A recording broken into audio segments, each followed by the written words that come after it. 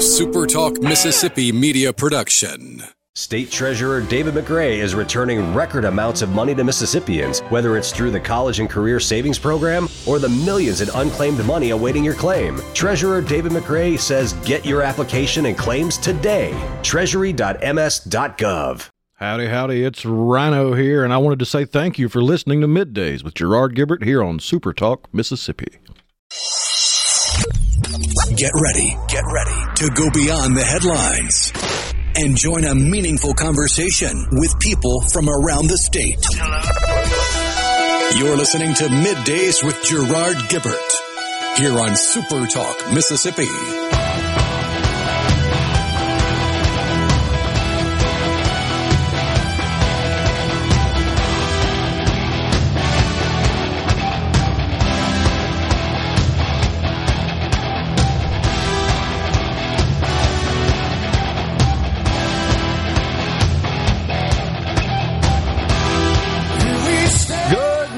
Everyone, and welcome to MidDays, SuperTalk Mississippi. I'm your host, Gerard Gibert, along with Rhino in the Element Wealth studio, guiding you through the middle of your day with facts, fodder, and fine music on this Hump Day. It rained on me this morning. I got a little sprinkle on the windshield on the way in. Well, that's about it. I'm calling it rain, dang it. It was a little sprinkle. I see little spots of precipitation on the radar moving through central Mississippi. Looks like a little bit more is across the river in Louisiana, headed this way. And then the temperatures are going to decline, moderate a bit. Yeah, depending on where you are in the Magnolia State, it could take up to 10 or 12 degrees off what it was yesterday. I'm digging it. I'm all over it. We've been awaiting that for some time, shall we say. How much more time we got in hurricane season? Does that go through November? Technically, but it rarely extends that long with any real power. Well, hopefully this little cool front moving through perhaps will change the water situation. I'm not sure if it's going to travel that far to the south, but to kind of cool the waters a little bit. A little less jet fuel for these storms. We dodged a big old bullet, didn't we, in the one that just passed through? Oh, yeah, Hurricane Lee? A Category 5, right? It strengthened to that point, but then turned north and sort of paralleled our eastern coast, our eastern seaboard. It picked up a lot of pace and grew, and then I forget the technical term for it, but it's where it kind of recycles its energy. Okay. And when that happened, it downgraded from a 5, still a Category 3, which is nothing to sneeze at. Yeah. And it's looking more and more like it's going to hit New England. Oh, okay. But not with the sort of strength it had a couple of days ago after, like you said, sort of reformed. And it's a pretty big storm as well, right? Oh, yeah. Okay. Well, back here in the South, we're still in summer, technically speaking, in the month of September. You've probably noticed that. For at least another week or so. Yeah, exactly. And you've noticed that the sunshine, the sun goes down a little sooner in the evenings. Yesterday, we had a rather lively discussion, shall we say, about drugs and pharmacies and the dispensing of drugs by pharmacies. And we had a student that is pursuing their doctoral degree. I guess, is it pharmacology, pharmacy? I'm not sure exactly what the official formal name is. But a delightful young lady who was quite smart. And we were talking about, what's that drug? Naloxone? Yeah, naloxone. Naloxone, okay. That is used as an antidote in the event of an opioid. You've probably heard the name brand for it a lot more than you have the chemical name for it. The name brand is Narcan. Yeah, and it's so I shared this conversation with my wife last night, and she was saying, and I guess I didn't think about it, that I guess many of our law enforcement officers have this on their person, might use it, right, in cases where they encounter just a member of the public that has experienced an overdose and carry it in injectable form. That's what she was saying. Like, there was a story she shared with me that happened in Madison County not so long ago, where a law enforcement officer came up on someone experiencing an overdose and injected this substance, this drug, Narcan, as you said. I believe that's what I understood. I mean, there are injectable versions of it, okay. But the majority of what you will see is a nasal inhaler. That's right. She said that as well. Exactly. And I guess it'd be a nasal spray, not an inhaler, but okay. Whatever. But maybe if it's injected, it acts faster, I guess, is potentially. Oh, yeah. Gets in your bloodstream faster, whatever. Nonetheless. I can't remember the exact order, but the injection is the quickest way to get something in your system. The nasal is, I want to say, second quickest, and then it's buccal, which is under the tongue or the side of the mouth, and then oral. Okay. Well, and so the gist of the conversation was about whether or not pharmacies in Mississippi are dispensing naloxone. And I'm still a little confused, Rhino, as to whether or not a prescription is required. Can this be sold over the counter, or does it require a prescription? Wasn't sure. And that's on me. I didn't really get clarity on that. But nonetheless, where I'm going with this is... I mean, the FDA has approved it for over-the-counter usage. So okay. But then perhaps subject to state law, right? Because states... Right. I mean, the FDA said Sudafed was totally fine, and Mississippi still went, you know what? You need a prescription for that, which I'm glad they finally reversed it. Right. Okay. And this is where I'm going. So I don't know if you've seen that, but an FDA panel, this is just like in the last couple of days, has now said that Sudafed and NyQuil products, which contain what's the active ingredient? Phenylephrine. Yeah, that's it. Phenylephrine. Thank you. Junk drug. Are not effective. It doesn't work. That's what they're saying. Well, I take that back. It works for about 1 in 10 people.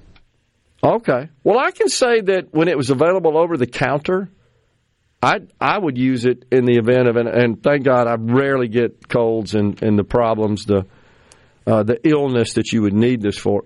It seemed to work, and honestly, I'm not sure if it worked because the active ingredient, I guess, combated the bacteria, the infection, whatever it is, or if it's because it just knocks you on your butt and makes you sleep, your body just takes over.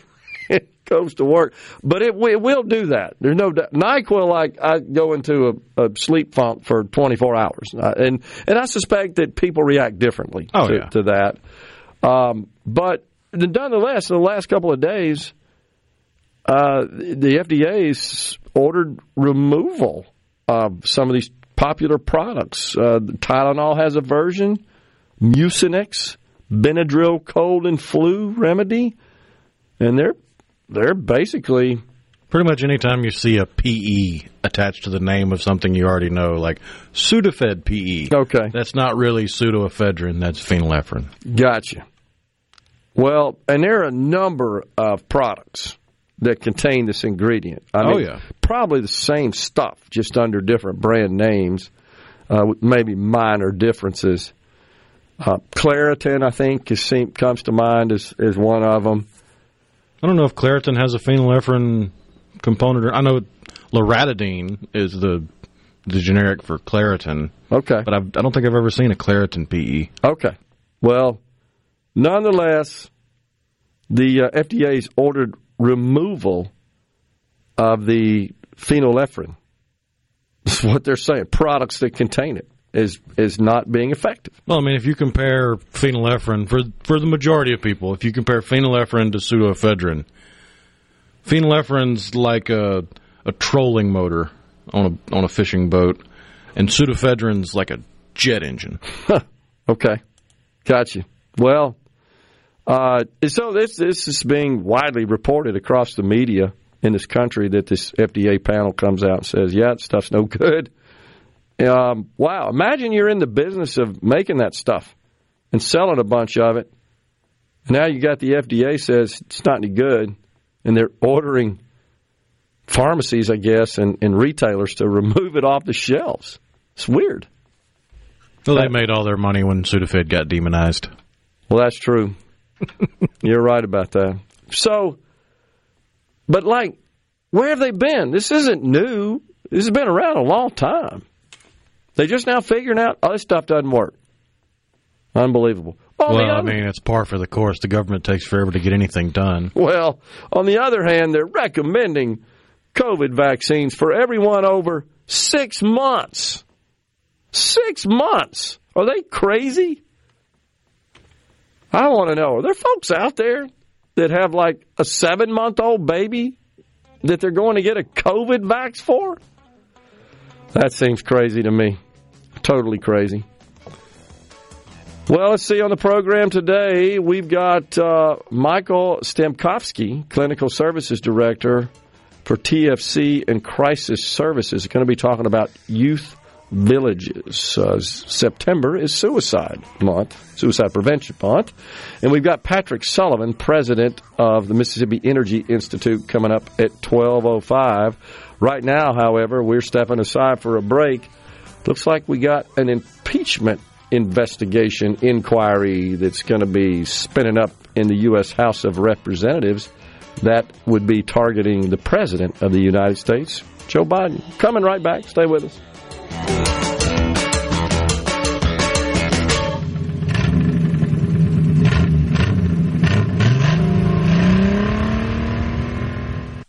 Gerard Gibert. He keeps his classified documents right where they belong. Inside a Journey record jacket from the 1980s. Gerard Gibert. SuperTalk Mississippi. Woo!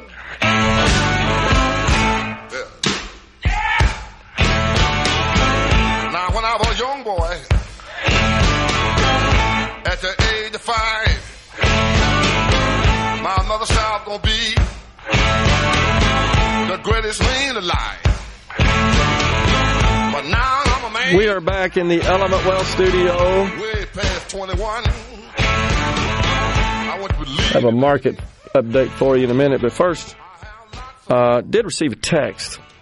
Dr. Dan Edney, the state health officer, did let me know. He runs, of course, the Department of Health. Let me know that Narcan has been available under state health officer protocol for a few years now. No individual prescription needed.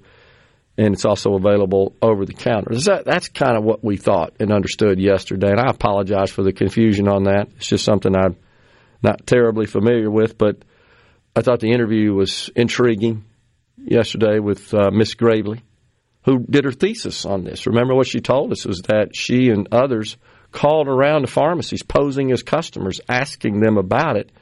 And there's apparently some concern about potential stigma associated with the drug, that it simply maybe promotes drug abuse and addiction. That, hey, if you just have this, you can kind of fix yourself if you take too much, something to that effect. I mean, if you're looking at it from that side of the coin, it's understandable because it's like putting a safety net under the trapeze. The trapeze can be dangerous, but if you put the safety net there, it's less dangerous. Right. Well, if you're using illicit drugs and opioids and you have Narcan, that's the safety net. It's less dangerous than it was, so you may feel inclined to do more. So from that perspective, I can see where they're coming from, but from a purely objective perspective, it's legal. It should be available. Yeah, agreed. So on the C Spire text line, now, this is something that is a bit intriguing. Narcan is even available in vending machines in some cities. Does that sound right? Would that be legal? Okay. Interesting. Free at the health department in Alabama on the C Spire text line. I believe that's what Ms. Gravely told us yesterday, right? Even gave us the address of a website that one can go to find out more about that program. odfree.org. Yes, thank you. That's exactly right, what she said. Okay. Interesting. So it's just a firemen on the Gulf Coast have it on hand always, the nasal version. Appreciate that. That's from K-Dog in Wiggins. Chris in Tupelo, Narcan doesn't require a prescription. The law was passed here. Appreciate that. Thank you. Again, so it's all lining up consistent. I just felt like, based on yesterday's discussion, I felt like we needed to revisit that. And then this sort of bombshell report comes out about the FDA and all these various drugs that contain the PE ingredient. What's the other one? Pseudoephedrine? Yeah, pseudoephedrine versus phenylephrine. Okay. So when they came out and said, hey, look, that stuff doesn't work, it just kind of triggered my thought about our discussion yesterday. It was sort of timely that all that lined up. And one thing to keep in mind is while Narcan naloxone is available over the counter, yeah, some pharmacies may still require you to go to the pharmacy counter and ask for it. But really, over-the-counter is a catch-all term for any medication that doesn't require a prescription. Now, that's my understanding of it as well, but I hadn't thought about the fact that, it may not be sitting out on the shelf where a consumer can just grab it, pay for it. You can't walk in the door and ask the cashier, where's the Narcan? Aisle 3? You might have to go back to the pharmacy and say, hey, can I get some Narcan? I got it. So does the pharmacist have the authority to deny the sale of that? Could they say, hey, you don't look like you're right for that? I mean, what's the purpose of that? Is it so the pharmacist can say, hey, do you understand what this is for, and kind of provide some counseling? Why would that be the scenario versus just being on the shelf out in the open? I think it may tie in more to that stigma of, well, people that might be abusers are going to need this more than someone who's not, so they also might be inclined to shoplift it. And it might be a shrinkage issue. That makes sense. That totally makes sense. But, I mean, are pharmacists obligated? And we may be getting into a world that I know you have more experience in this than I do, haven't worked in that environment. Are they obligated to report anything that looks unusual when they're dispensing prescriptions? I mean, if somebody looks like they've really got, I don't know what that look is. I'm not trained on that. But if they look like this is a really bad drug addict that's getting this stuff, and are they obligated, or can they report it upstream to any authorities? How does that work? I think certain issues they take with, say someone goes to the emergency room and they get a prescription for an antibiotic and a painkiller. Okay. And then they show up at the pharmacy and go, you know what, I don't need the antibiotic, just give me the painkiller. The pharmacist has the right to refuse to dispense that medication and tell them go somewhere else. Okay. I don't think they have any obligation to report that to anybody, but I'm fairly certain there is a tip line they could call if they felt so motivated. That makes sense. I've had, just anecdotally, I've had issues where I've had some ailment and taken something and then it didn't work and the doctor would prescribe something different. I mean, it's not an unusual situation. And I go back and the pharmacist would note, my prior prescription and would say, well, hopefully we can clear this up this time. Something to that effect. I mean, that's fine. No big deal. They know the history there. You can ask the government. They will mail a kit for free, 2 cans per household on the C Spire text line. Interesting. Good morning, Gerard. You know why they are saying that 6-month babies need the shot. Dr. Fauci's wife needs a new pair of shoes, says Sam in Mount Hermon. Well, there's a lot of chatter and discussion about Fauci receiving royalties from pharmaceutical companies and all that sort of stuff. And I hear you, and I know. I just don't know why the FDA would recommend it for 6 months, 6-month-old humans and greater.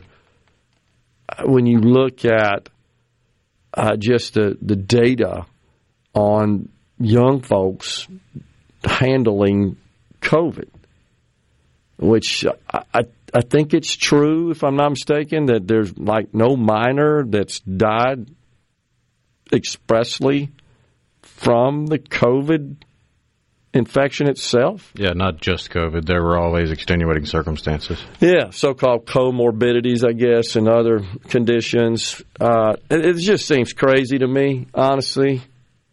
is it not a little weird that on the same day the FDA comes out and says pull all this Sudafed stuff and Well, one clarification on that: the FDA has just said it doesn't work. They haven't mandated removing it from shelves or pulling it from certain products. Okay, they've just come out and said, "Hey, this doesn't work the way it's being claimed." I'm looking at it. I misread it, and so the report I saw at first said, yeah, it would require removal, but in reading a little deeper, it is expected, based on this unanimous vote by the panel, that these drugs are ineffective, that most retailers, drugstores, and other places where you can buy this stuff. I mean, heck, you could buy it in the grocery stores, right? So that down the drug counter.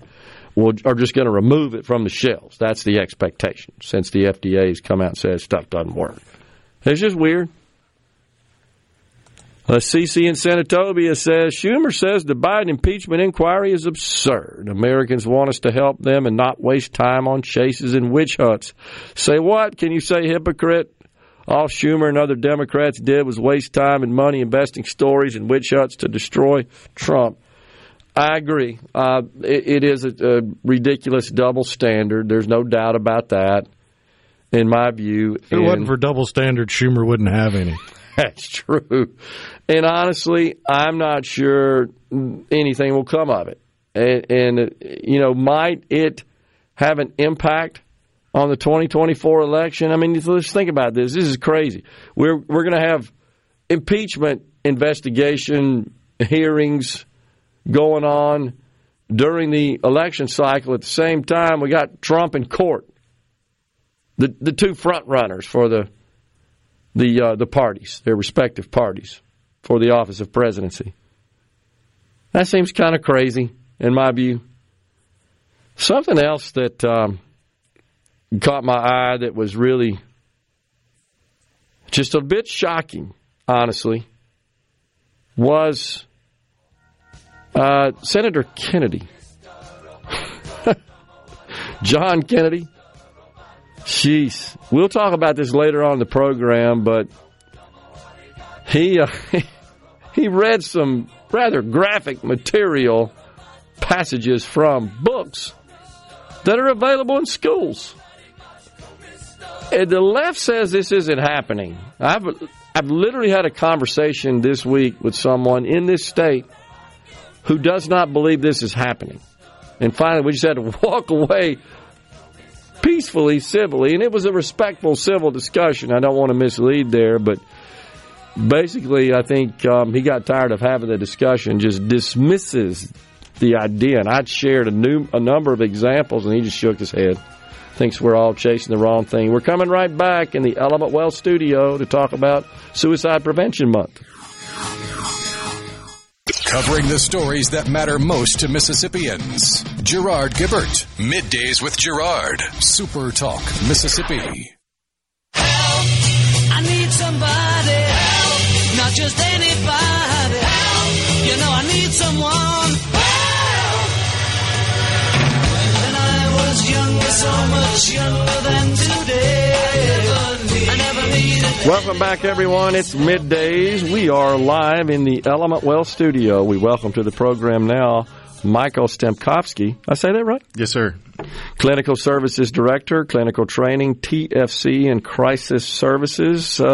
September is Suicide Prevention Month. Yes. Correct? That's when we reflect on that issue in our society, in our culture. Mm-hmm. So tell us about the organization that you're affiliated with and how you do work there. Yeah, I work at Youth Villages, which is a national nonprofit. We're a national organization. We've been in Mississippi for over 20 years now, and we focus on community-based programs to help young people, young adults, and their families. We serve about 1,300 kids and families here in Mississippi. How do they come to Youth Villages? That's a great question. Yeah, we really focus on system change and system partnership here. So Youth Villages, along with other providers, partner with the courts, legislators, DMH, CPS to identify those individuals who may be struggling with mental health or other issues, and we get them connected with in-the-home services to prevent them from coming into like a custodial episode or something like that. I see. So What just from a census perspective, do most of these kids have kind of similar circumstances in their background? Come from broken families, dysfunctional families? Yes, sir. Yeah. I mean, obviously here in Mississippi, it's a wonderful state, but there are some social determinants of health, is what we call those. And so there are young people who've experienced adversity, poverty, trauma, drug exposure, gun violence in the community. And we know that those do contribute to mental health issues, substance use issues in young people, but also in their caregivers, so.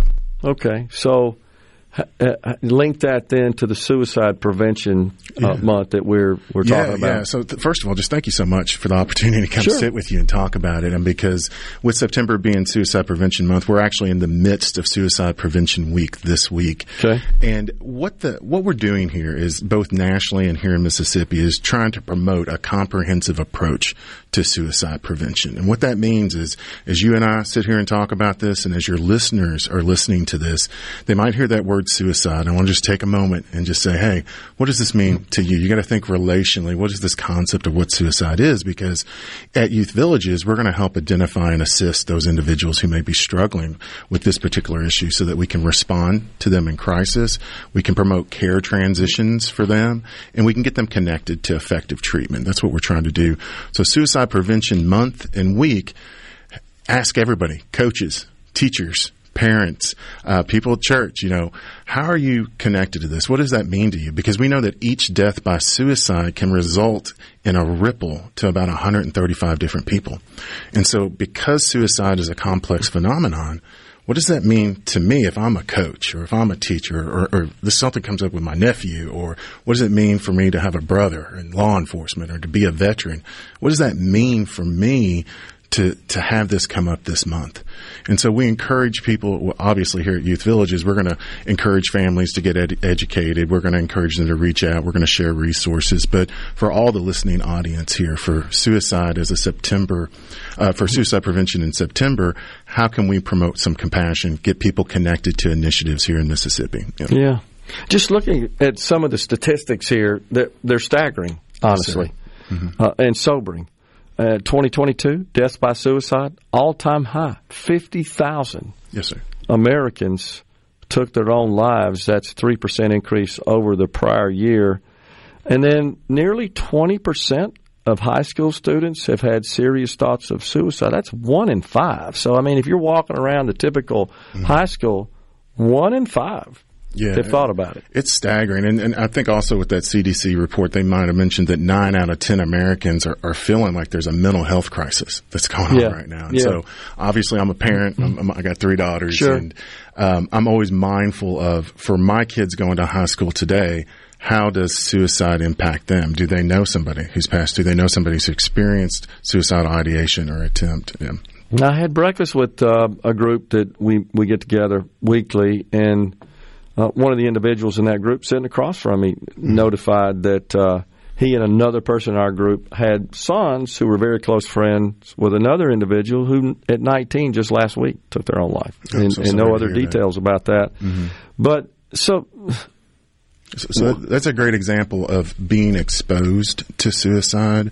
And if you put it on a continuum, it's exposure, then who's affected by it? Yeah. And so it's the nature of the relationship, the impact to closeness.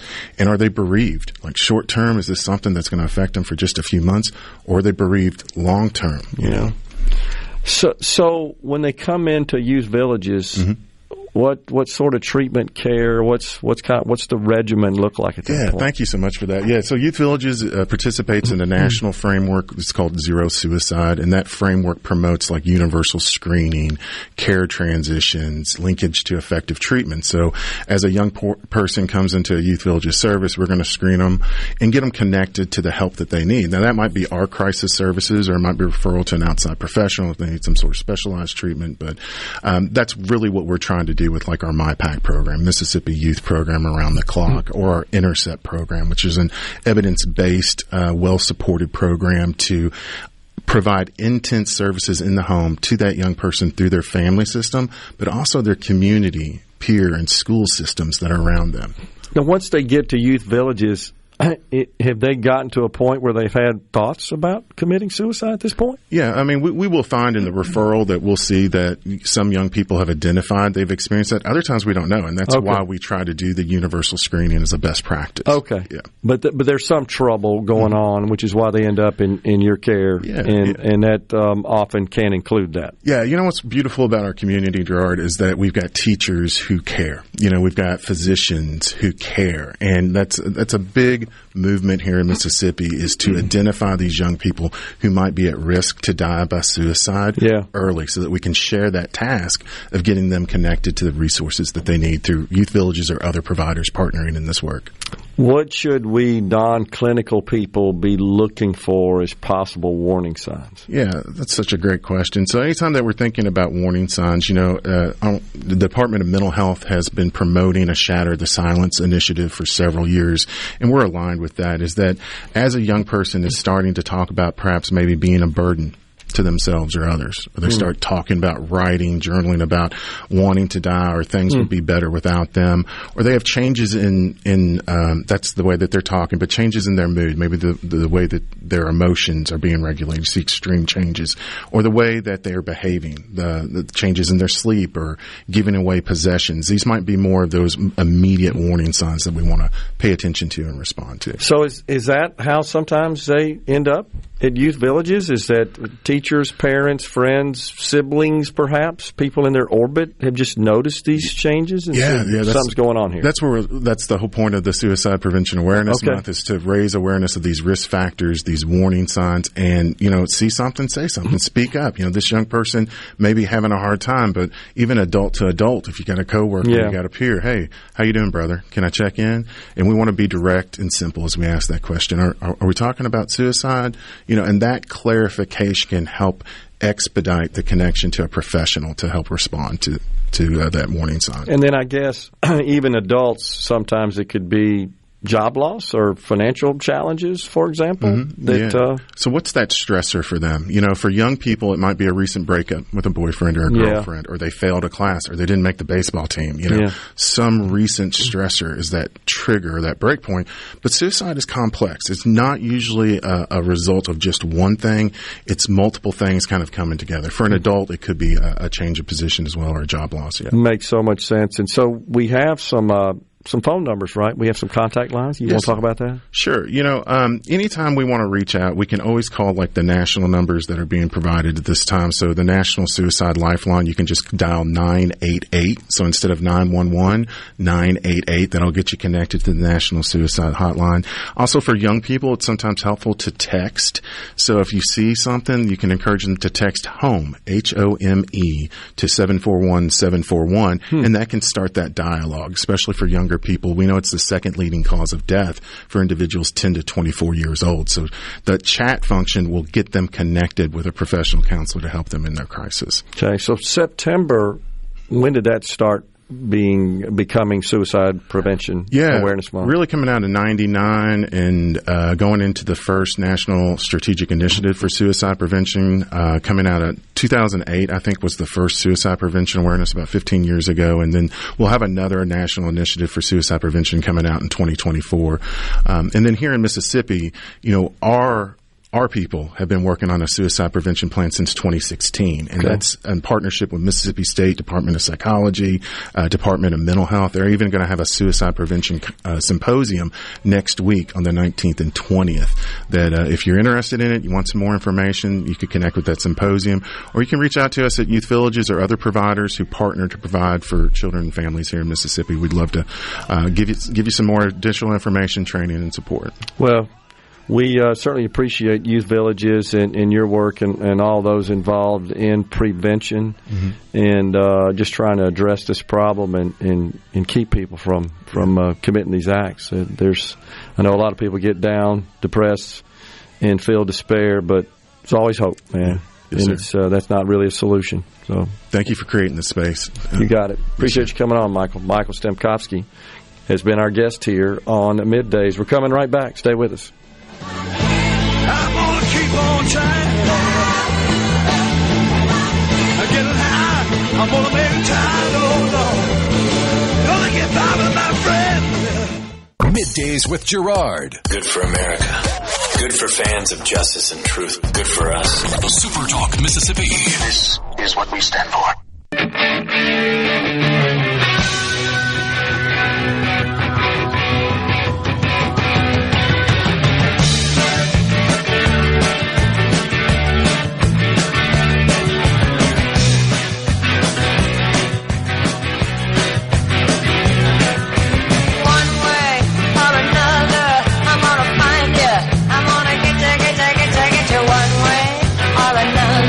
I'm gonna win ya. I'm gonna get you one way or another. I'm gonna see ya. Well, that would be Blondie. Maybe next week I'm gonna meet ya. I'll meet ya. A.K.A. Deborah Harry. 78 years old. I felt so old when I saw that she was 78. Saw on social media, celebration of her birthday was back in July sometime, I think. She's 78. Jeez. I believe she posed in Playboy, if I'm not mistaken. She was in the star, I guess, vocalist of the group Blondie from the 70s, late 70s. Isn't that right? Oh, yeah. They. I was trying to figure out how to word that search without getting in trouble with HR. But yes, before she really got going with her music career, she was a Playboy bunny. I thought so. At the Playboy Club. Okay. She also recorded, as I recall, the music song for the movie American Gigolo. I believe that was Blondie. You remember that? No, you're too young to remember that. Starring Richard Gere. It launched his career. As a matter of fact, pretty successful actor. Call Me, I believe, was the name of the song. Oh, yeah. All right. So, speaking of this crazy sort of stuff, so I was just saying before we interviewed Mr. Stempkowski that I had encountered someone locally at an event. We were talking about this gender ideology stuff that honestly has just swept the nation. It's engulfed the nation. And there are strong views on both sides about it. And a little surprised to learn that this person, and I don't know why I am, but let me just say, that just dismisses it. Just doesn't seem to accept that it's even happening. And basically said, well, that's the problem with you Republicans. You're just too focused on that stuff. Well, and we had somebody a couple of weeks ago on the text line that sent us a text. Said, I spent 30% of my time talking about it here on the program, which is not true. But I simply made the point that to the extent we see now, to the degree that it is being foisted on children, I believe it warrants lots of discussion. Again, I'm in the live your life as you want category. I believe that an adult, they want to do crazy stuff like that, they have a right to, as long as it doesn't impose and infringe on my freedom and my rights. But when you're allowing boys to use girls' locker rooms and bathrooms, and even adult men using bathrooms, locker rooms, etc., and just crazy stuff like that, or participate on sports teams, or the classroom discussion and curriculum includes all this gender education and content, I have a problem with that. Well, this made it all the way to the U.S. Senate. Louisiana Senator, he's a good one too, he's funny, Senator John Kennedy, always good for laughs, no doubt. He's 71 years old. So This was a Senate Judiciary Committee hearing. It sort of got R-rated, honestly.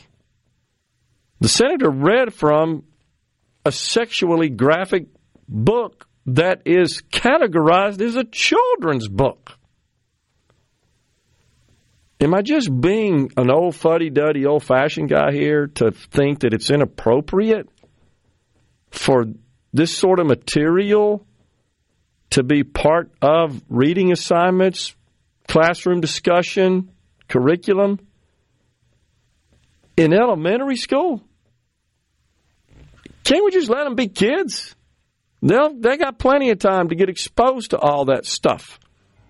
And so the senator, he read from this book, and who he was talking to specifically and addressing was the Secretary of State, who was on hand in the Senate at the committee meeting, Secretary of State of Illinois, because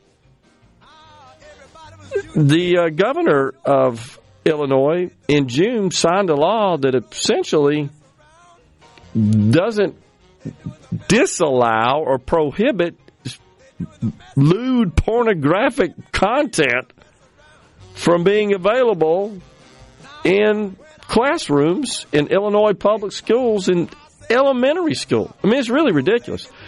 We're going to continue this discussion because I got to read what the senator read yesterday. You won't believe it. Stay with us. We're coming right back after Fox News and SuperTalk News. Get ready to go beyond the headlines and join a meaningful conversation with people from around the state. You're listening to MidDays with Gerard Gibert here on SuperTalk Mississippi.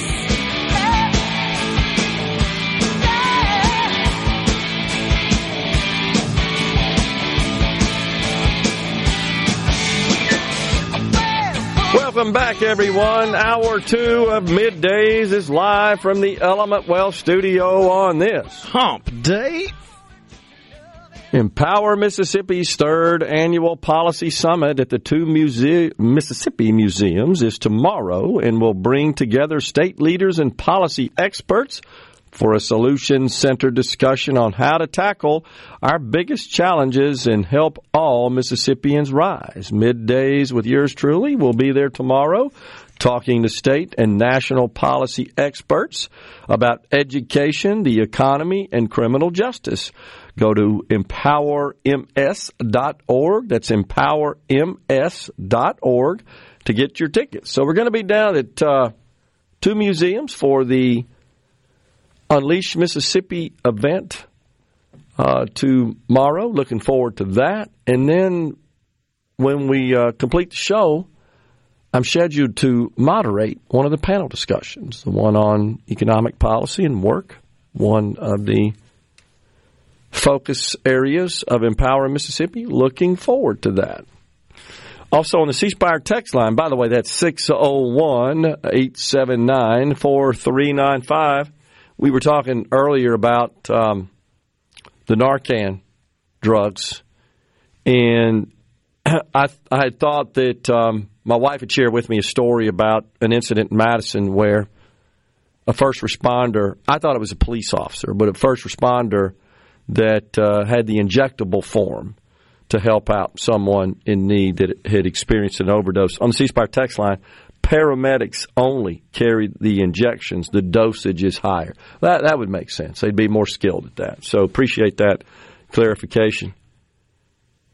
Let's see. There was also something else. Mike from Grand Bay talking about suicide prevention. I've known 3 people who committed suicide, not very young, but still each had a different reason.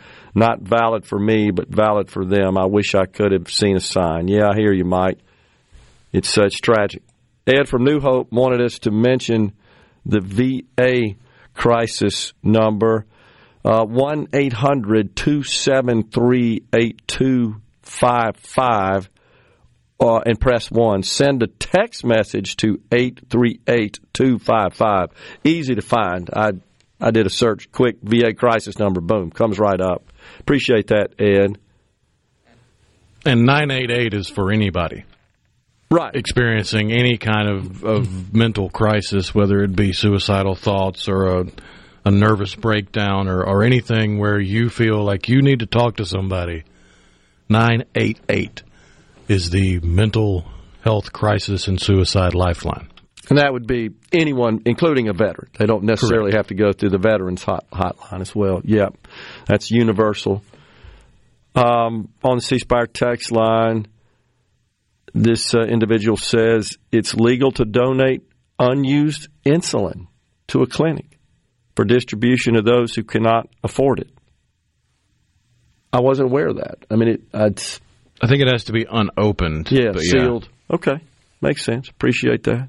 VM Squared, my friend Matt Rose in Burnsville says, congratulations, Gerard. And that's shared yesterday, the news about honored, humbled, blessed about being named to the Who's Who in America biographical registry. The press release went out on that. Actually, it went out, Rhino, on Monday morning at 3 a.m. They notified that it was scheduled to be released, and they sent it to large group, large list of media sources and just others who would have an interest. And I didn't want to say anything about it on 9/11. I didn't think that would be appropriate, honestly. But it was out there starting at 3 a.m. And I'm honored. I'm very appreciative for the recognition and distinction, and certainly anybody who's achieved anything in their life knows you don't generally do it by yourself. You got to have lots of help, lots of support along the way. Great people in your orbit. For me, it was family, it was colleagues, it was friends, it was partners. A lot of folks along the way make stuff work, no doubt. We all know that. Going to get to play your course tomorrow, Annandale. How are the greens? They're pretty good. They're fast. I played this weekend in a tournament. They were actually brutally fast. I think they put a little light dusting of sand on them. They just to kind of top dress them a bit, but I think you'll enjoy it. Have fun with that. Indoctrination has to start as early as possible, Gerard, says Thomas in Greenwood. And that's in reference to the story I was sharing about Senator John Kennedy from the great state of Louisiana to our west in Washington yesterday. This was bizarre, honestly. Senate Judiciary hearing, and it was just on books that are available in some schools and school districts, some states across the country. This specifically, he was having this discussion with the Secretary of State of Illinois. Alexei Giannoulias is the secretary's name. And he called him out. He said, your state backed a bill to withhold state funding from libraries that don't follow American Library of Association guidelines, the ALA. The problem with that is they're a bunch of Marxists. Not even kidding. The folks that run the American Libraries Association, you look at what they deem to be acceptable content, you'd scratch your head. So the guidelines don't make any mention of sexually explicit content being inappropriate and not being and should fall under the category of don't make those available in your libraries. Essentially advising not to include certain books that would include the sexually explicit content. No, they simply say that books, quote, should not be proscribed or removed because of partisan or doctrinal disapproval. Well, I got to tell you, Rhino, with this gender ideology stuff, that's almost become a doctrine. You could argue it's a cult. So this bill was signed into law in June by Governor J.B. Pritzker. Essentially, it doesn't even discuss any sort of sexually explicit, profane, lewd material. So Kennedy reads from one of the books. You've probably heard about this a lot. This seems to get a lot of attention. The book called Gender Queer, published in 2019. And it's very graphic. Very graphic, and it discusses gender identity, and its target audience is teenagers. And Kennedy reads from it. I got a new strap-on harness today. I can't wait to put it on. That's in the book. And Kennedy asked the Secretary of State, what do you want us to do? Are you suggesting that only librarians should decide whether the two books that I just referenced should be available to kids? And the Secretary said, with all due respect, Senator, the words you spoke are disturbing, especially coming out of your mouth. It's very disturbing. But I would also tell you that we're not advocating for kids to read porn. Yeah, but you're letting the books be available to the kids. You're assigning them to read it in your public schools in Illinois, Mr. Secretary. He goes on to say, does the Secretary, we are advocating for parents, random parents, not to have the ability under the guise of keeping kids safe to try and challenge the worldview of every single manner on these issues. So the point the Secretary is making here is that some parents may deem such books with such passages that I just read inappropriate, but other parents may support and advocate for such content for their children. I personally would question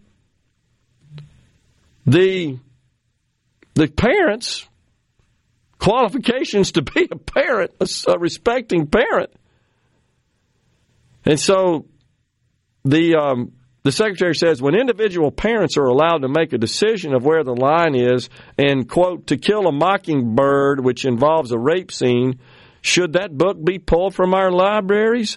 I think it becomes a slippery slope. Man, can we not agree that the passage I just read in that book should DQ that book from being available on the shelf in a public school library? I just thought that was crazy. There's some Did I read it different, To Kill a Mockingbird?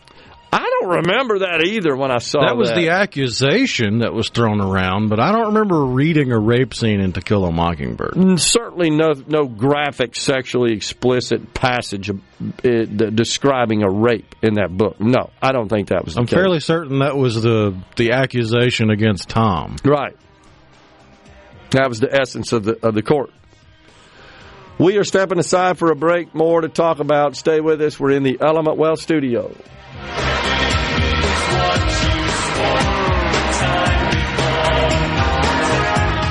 The talk that keeps Mississippi talking. We're rolling. Hit it. Go. Play it. Middays with Gerard Gibert on SuperTalk Mississippi.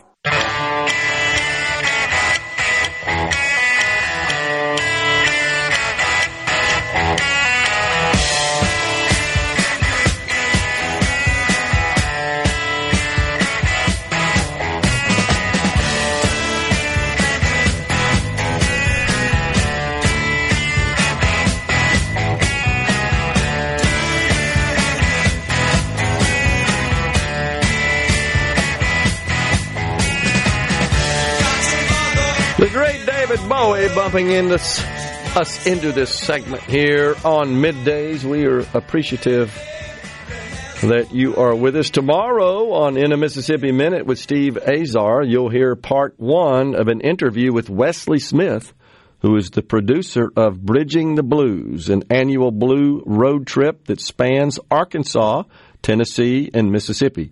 In a Mississippi Minute with Steve Azar is presented by Superior Catfish. Remember, there's catfish, then there is Superior Catfish. It's U.S. farm-raised catfish with homegrown flavor. Ask for it by name at your favorite store or restaurant and go to superiorcatfish.com for more info. This is just crazy, these books. And that's just one example. I'm still trying to wrap my head around the fact that a U.S. senator reads a book that is available in elementary schools across the country, not just in Illinois, across the country. And sadly, there are many in society, teachers, administrators, librarians, the American Library Association, which is a bunch of damn kooky Marxists, parents, they're celebrating this. They're lauding this. And so Kennedy reads this. And I can't fathom how any adult that is part of this panel that was there for the hearing that he was addressing could condone it and say, oh, yeah, that's fine. This is another passage I'm going to read to you. All Boys Aren't Blue is the name of this book.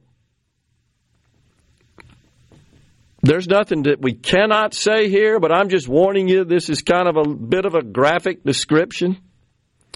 Quote, I put some lube on and got him on his knees, and I began to slide into him from behind. That's Kennedy reading in the U.S. Capitol yesterday from a children's book. I use the word children's loosely, of course. How could they hear that and not think, no, that shouldn't be. It has no place in elementary education. It doesn't have any place in teenage education.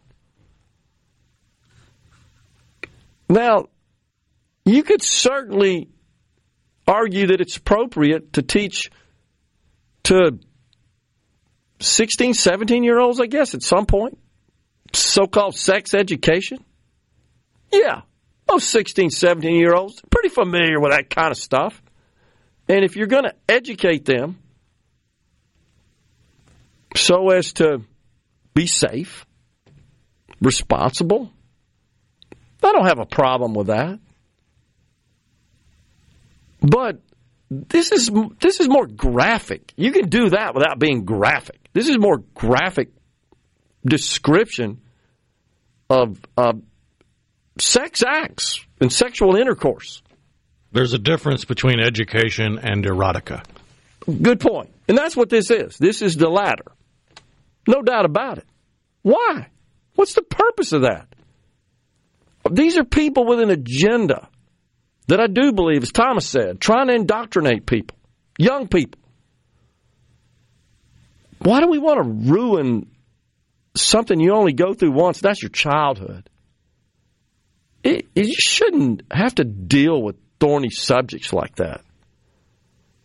And again, I don't know what the goal is exactly, other than brainwashing for some purpose. And maybe that's it. But I'm embarrassed that the word American exists in the title of the organization American Library Association. That bothers me. Honestly, I don't see anything that is certainly corresponds with traditional American values to expose third graders to that sort of stuff. And I don't see how anybody could condone that, support that. But the Illinois Secretary of State, honestly, I watched it on video yesterday. He kind of had a bit of a smirk on his face about it. Did you see that? It's like, are you kidding me? Just kind of disinterested, sort of flippant, sort of looking at Kennedy like you're just, some old fart that just in with current times. You're just dated. Of course, this is probably the same guy that worships Joe Biden, right? I just thought it was a problem. I had to pass that on. And again, I ask folks in Mississippi, if you know of things like this going on, let us know. We want to know about it. We saw what happened at Lake Cormorant School a couple of weeks ago. Similar situation. A rogue teacher, that's in DeSoto County. A rogue teacher assigned a book. It honestly was inappropriate. Screenshots go viral of pages in the book. Completely inappropriate for the age group. I don't remember the age of the students.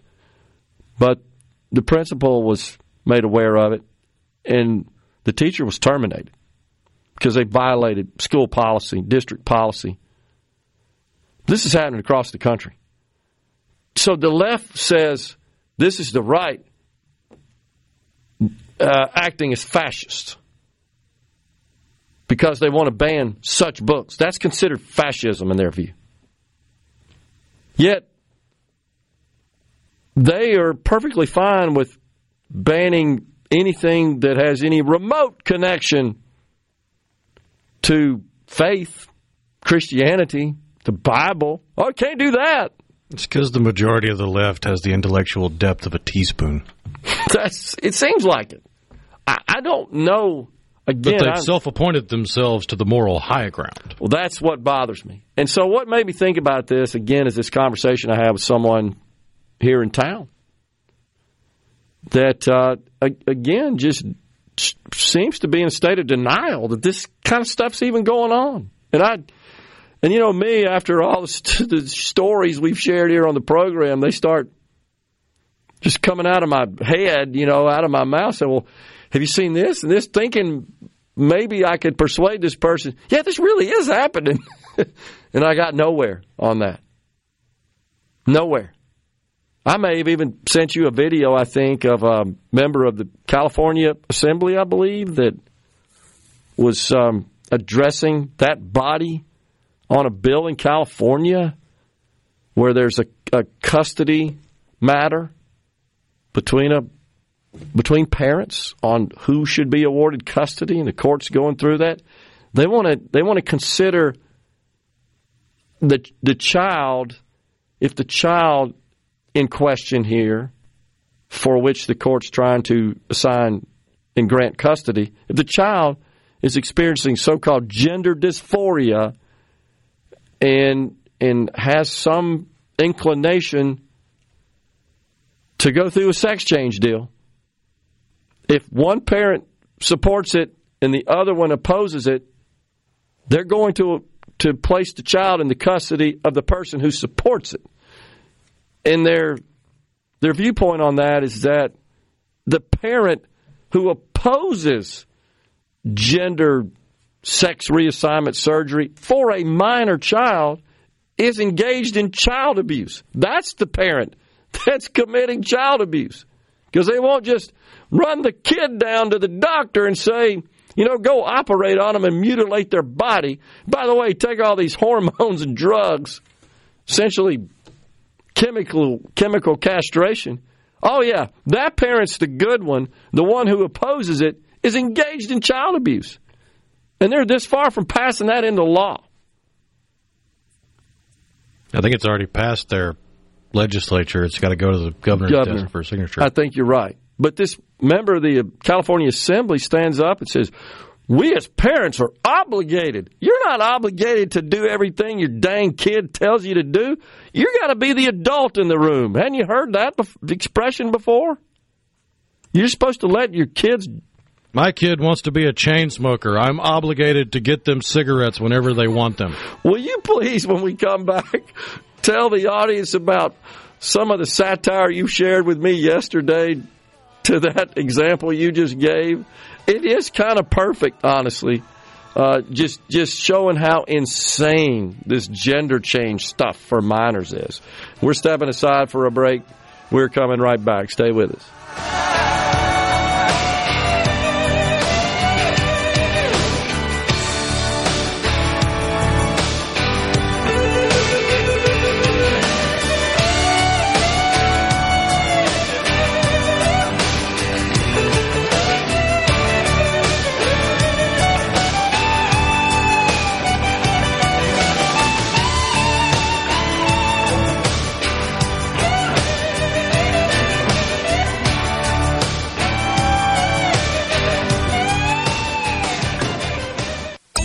Everybody ready? I'm ready. Ready here. Middays with Gerard Gibert on SuperTalk Mississippi.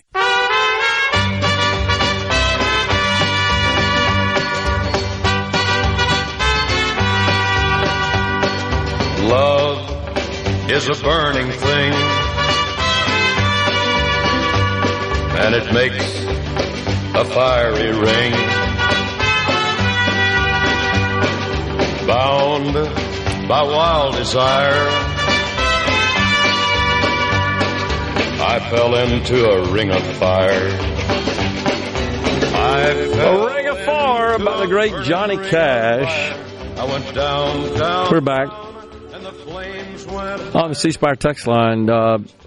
Some law enforcement agencies were also issued injectable Narcan. Yeah. Okay. Appreciate that. So I guess the main thing we know is that this is a drug. I mean, it's been around a while, is it not? And the other thing we should point out that I don't know that I understood fully until yesterday in the interview, it's temporary. You still got to get your butt to the ER, really, is what she said, I believe, yesterday. Yeah, very much like an EpiPen. An EpiPen will stop an allergic reaction, but you still need to get to the doctor so that they can try to counteract what is causing the allergic reaction. Further treatment. This is just sort of buys you time, essentially, is what it does. Yeah, appreciate that.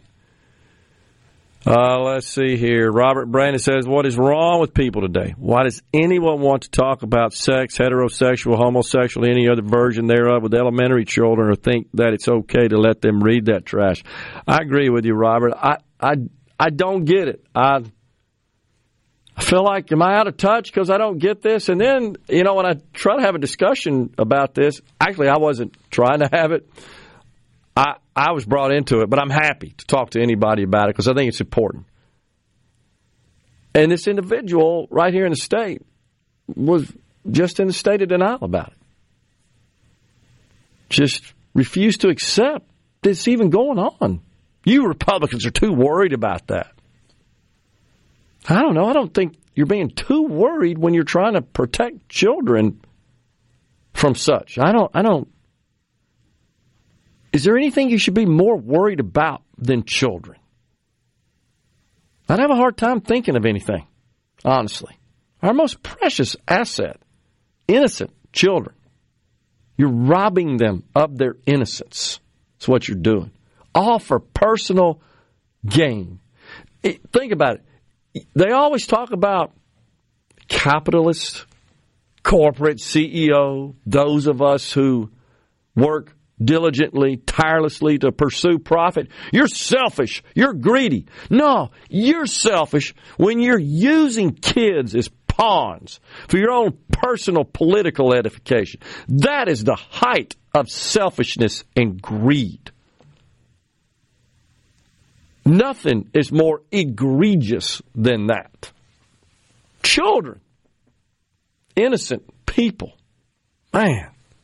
Unbelievable. Ray in Gluckstadt, you see that from the Babylon Bee, has a photo, split screen, a photo image on the left is like a adult bookstore with a triple X logo on the awning above the door. On the right is a youngster, looks like 6, 7, 8 years old, in a school library, and the title says, "Shuttered adult bookstores cite fierce competition from school libraries." That's about right.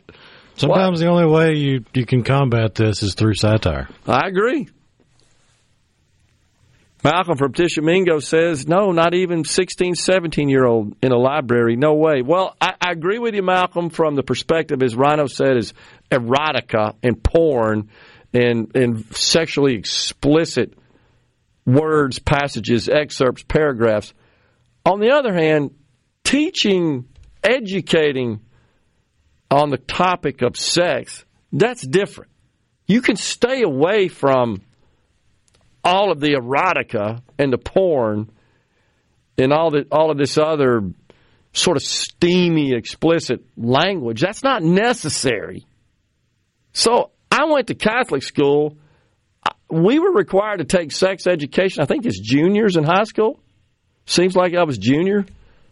You know who taught it? A nun. But keep in mind, we never got into all this kind of junk. It was more biological related, which it should be, getting exposed to that. This is how the plumbing works. Exactly. Things you need to be aware of and why you should be responsible and, even going so far as, do you know how much it costs to have a kid, raise a kid, and how that can mess your life up? that sort of stuff. So be careful out there. Well, I think that's appropriate. Because we're putting our head in the sand to think that kids at that age aren't engaged in sexual intercourse. Of course they are. I'm not saying all of them are, but it's not uncommon. KC says, our Mississippi Senate killed a library bill in committee. I'm trying to recall that. We'll definitely, I know we got some legislators listening that could maybe help us out with that. But we're going to look into that and keep pushing it. Hopefully school districts in the state of Mississippi are adopting policies that address this issue. If they're adopting the policy that we just follow American Library Association guidelines, well, we now know that that's bad. You're going to end up with a bunch of inappropriate material in your library and in your curriculum. Everything that makes America great is rooted in the family and values that are only present in that. You remember when out-of-wedlock births were an anomaly, now they are the norm. That's Thomas and Greenwood. Totally agree with you on that, Thomas. Completely agree. And unfortunately, that's a big problem in our state, in the state of Mississippi. Out-of-wedlock births, teenage births as well. No doubt about it. In Vivek Ramaswamy, Republican presidential candidate, he actually has a list of what he calls 10 truths, and one of those is that the nuclear family is the greatest form of governance ever invented by man. He's absolutely right. And we have certainly strayed away from that to the point where we even glorify dysfunctional families.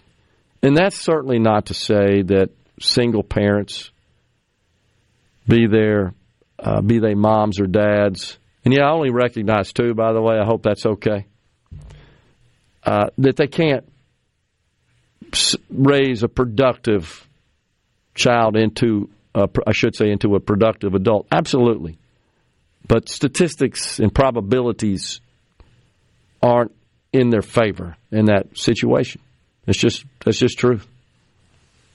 But I agree with you on that. My college roommate, this is on the C Spire text line, is an 8th grade English teacher at Lake Comoros, the school we were talking about in DeSoto County that where it was revealed, it was learned that an inappropriate book was assigned by a teacher, and the teacher was terminated after the principal was notified. It essentially violated school policy. He was very upset about the book issue. He claims the teacher who passed out the inappropriate material was being lazy. Teachers have to read the material themselves before handing it out. Other teachers had edited their own material. This teacher had not. I'm at least hopeful, since we're in Mississippi, that it was an honest mistake, like the teacher says. Agree? Aaron in Meridian says, this clip says a lot about parenting, and I pulled it up. It's Andy Griffith talking to Buddy Ebsen, who was, of course, made famous from the role of Jed Clampett in the Beverly Hillbillies. He's a guest on the Andy Griffith. Drifter on Andy Griffith? I think so. Passing through town. And Andy Griffith's talking to him about parenting. I agree with you, Aaron. Man, we don't have programs like that anymore, do we? Tim from Tupelo says the Dems always want us to follow the science, but won't follow the science of being born a male or born a female. Yeah, the science to them is, that's whatever you feel like. It's how you identify. Just crazy. In Mississippi, I believe the law states you cannot teach children about safe sex, which is probably why we have the highest rate of child STDs and teen pregnancy. Really? Is that true? You can't teach about safe sex? I don't know. I mean, I'm admitting I'm not familiar with that. Maybe that's something we got to take a look at.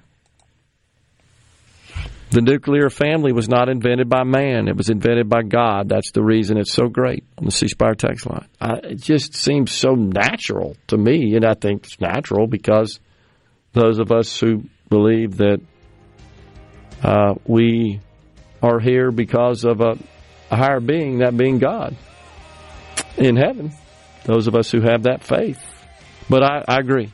The nuclear family is sorely missing in our country, and statistically, compared to other nations, we're falling way behind much of the West in particular, but certainly the East in that category, where we just have more single-parent homes. The last time I looked at the statistic, and I'd have to look at it again, it's been a couple of years, I want to say 45% of the homes with children present in Mississippi only have one parent, fatherless, for the most part. We're coming right back with more in the Element Well studio.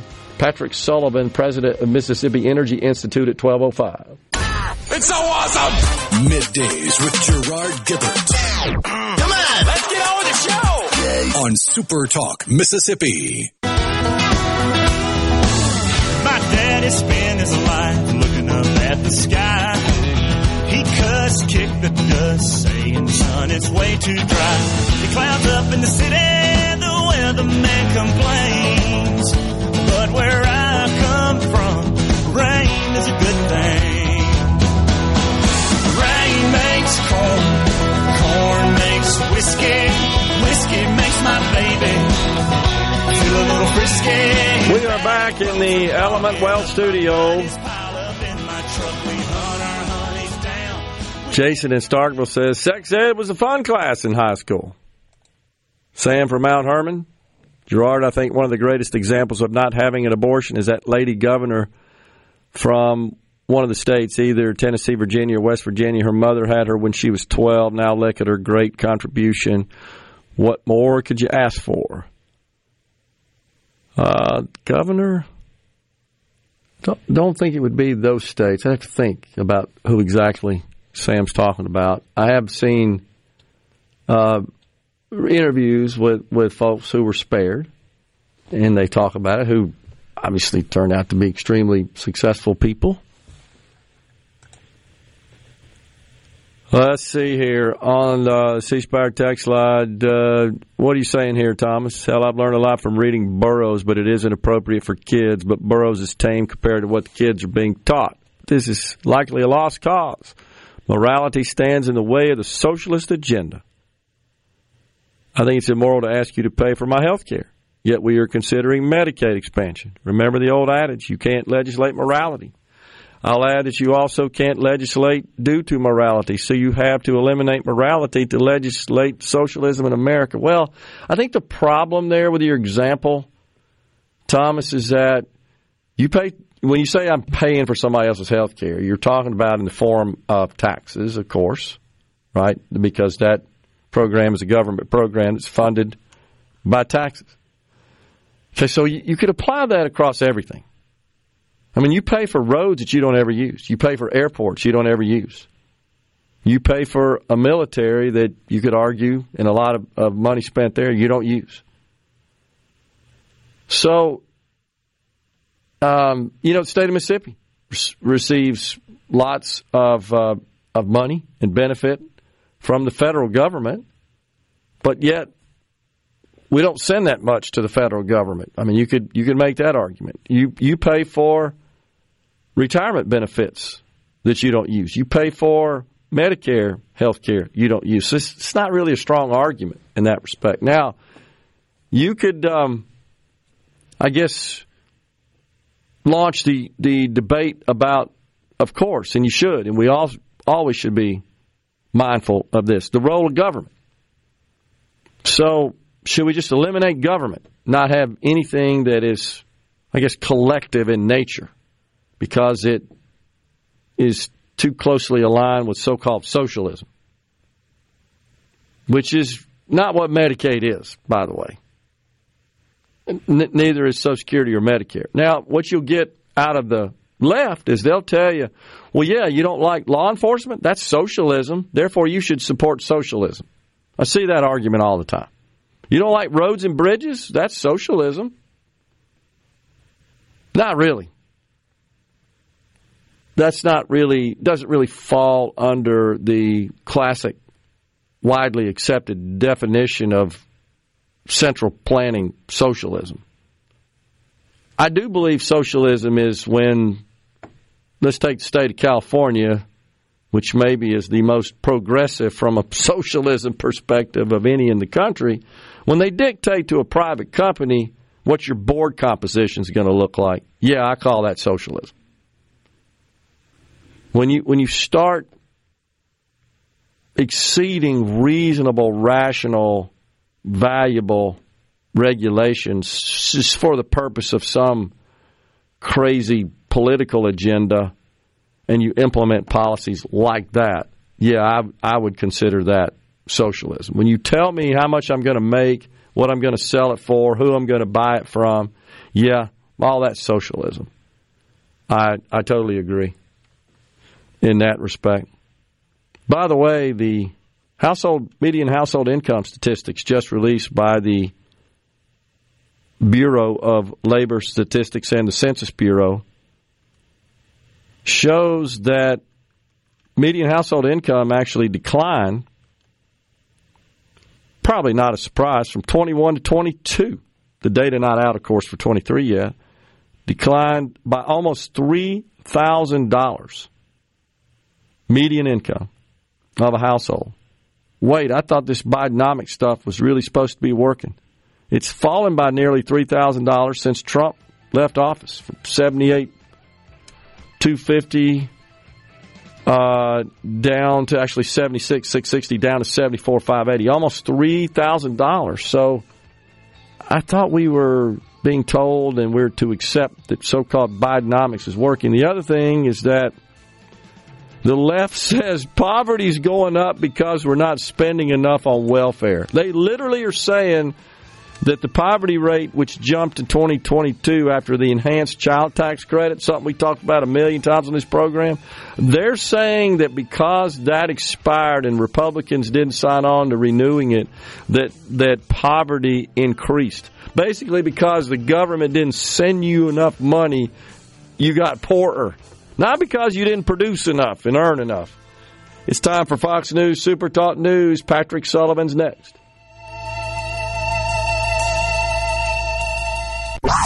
And now, another hour of the talk that keeps Mississippi talking. Middays with Gerard Gibert. Begin your transition now. Now on SuperTalk Mississippi.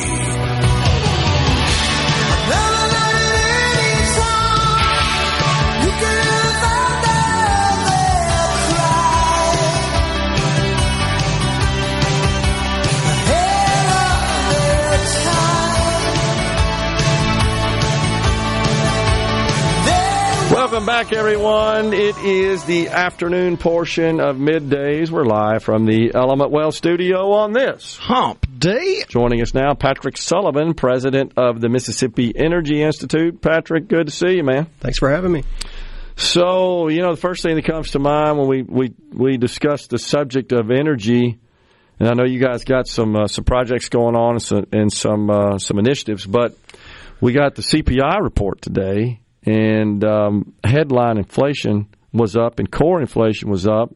We've watched the price of oil just steadily increase now over the last couple of months.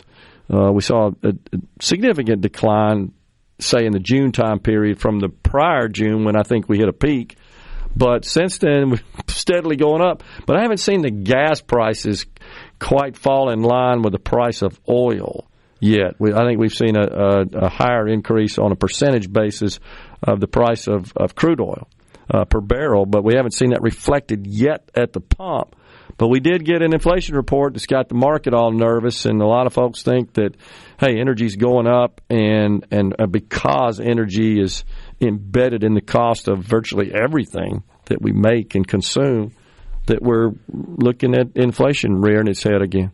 Well, I think that's what people should expect. In parts of the country, in the Midwest, gas prices have started to rise here in the last few days. There's usually a lag between a few days, a week or so, between oil prices spiking and gasoline prices. But what I would expect is people's our next visits to the pump are going to be a little more painful than the last. And what happened last week, Saudi Arabia and Russia announced that they were going to continue the sustained production cuts that they started back in the summer, because that's the issue that caused the primary issue that caused the oil market to spike last week. And so I think, the fair question to ask is, in the United States, must we be at the mercy of the whims of Saudi Arabia and Russia? And the answer is no. But there's no overnight fix to that. I mean, some of the stuff, as we usually talk about when I'm on the show, is pretty simple. If you want to get the price of something to go down, you get the supply to go up. And we do have the ability to control our own supply here in the U.S. Well, we had the president in Alaska over the weekend and recently signing off on really the prohibition of drilling in a lot of the areas of Alaska where we have extremely rich oil deposits. Yeah, things are really messed up right now. That's one way to put it. In politics. And, to your point, what happened last week is oil prices spiked. Then you had the president's spokesperson sitting in front of the media saying, hey, we're doing everything we can to make sure gasoline prices don't go up. And in the same day, they say we're going to take, 13 million acres off of the table in Alaska, and we're going to cancel all the permits that were issued during the Trump administration. Unbelievable. Yeah. So, I think their argument, what they would point to is, well, oil production in the U.S. is near the highest level it's ever been. I think it just crossed it. It's the highest it's ever been. Yeah, it's almost 2 million barrels more a day than it was under Trump. But it could be probably 3 million more than that, is what I've read for some experts. It's just now gotten back to what it was pre-COVID. And so the result of all that are permits that were issued during the Trump administration. Okay. But the issue is, the world consumes 100 million barrels a day. The U.S. is about 20 million barrels a day, and we produce 13. Right. But we have all these areas offshore. The reason we've gone up, in about the last 15 years is all on private land production. Federal land production has stayed stagnant, and now it's in decline because of what's happening. And so, if we just adopted a simple policy, we're going to open up federal lands production. That's the Gulf of Mexico. That's Alaska. Heaven forbid, Atlantic or Pacific Ocean. But that would put us in a position of being in control of our own supply. We're just not doing it. As a country. Yeah. And it seems like that's intentional. We have an administration that intentionally, of course, wants to totally wean us off of fossil fuels energy, but that's just really not tenable at this point. We rely on it too much. We can't just stop. Well, it's insane to even to think that. I'd say it's intentionally political. That's a good point. What it is. And so, that's one of the unfortunate things of what's happening in Washington. You got the Democrats taking these insane positions of, well, we don't want to get energy from natural gas or oil or nuclear, and the Republicans are taking a more reasonable position of, hey, let's get it from everywhere we can so the price stays reasonable. Right. It's a global commodity. Right. And so, you kind of get to, you look at their position and, any, fifth grade student can analyze it and go, well, where in the world are we going to get all our energy from? Do you know, I've seen oil executives, Patrick, of these big oil companies that have said we'll never build another refinery on U.S. soil. I mean, is that the case, you think? We certainly don't have a policy to support the build out. Well, that's right. I've said that before. The president says, we want to put you out of business. Who the heck's going to go build a refinery that's got about a 10-year ROI on it when you got a government that says we don't even want you to exist? Well, it's not just refineries. I mean, we've got an aging nuclear power fleet. A few years ago we had 104 reactors in the U.S. Now we're down to 93. Our biggest, by far, emissions-free source of power. You don't hear any of the geniuses in Washington talking about we're losing our reactor fleet, but it's the same issue. We need to build more refineries. We need to build more reactors. We need to build more pipelines and parts to make connections. We need to build more electric transmission infrastructure. One of the things that we covered recently was the issue of NEPA. Most people don't know what NEPA is, a National Environmental Policy Act. For years, it applies to any highway, federally funded or federally regulated project. And it requires, in simple terms, by law for those projects to choose the least environmentally impactful route. Okay. And so for years, highway departments and ports and pipeline companies have been saying this is really an unreasonable process. It adds years and years of unnecessary bureaucracy to a process because it's in addition to the Clean Air Act and the Clean Water Act, all the real environmental regulations. It's just process. And now that some of the Democrats in Washington are aggressively pushing the construction of wind and solar, there's a lot of transmission. An inordinate amount of transmission that's required with that.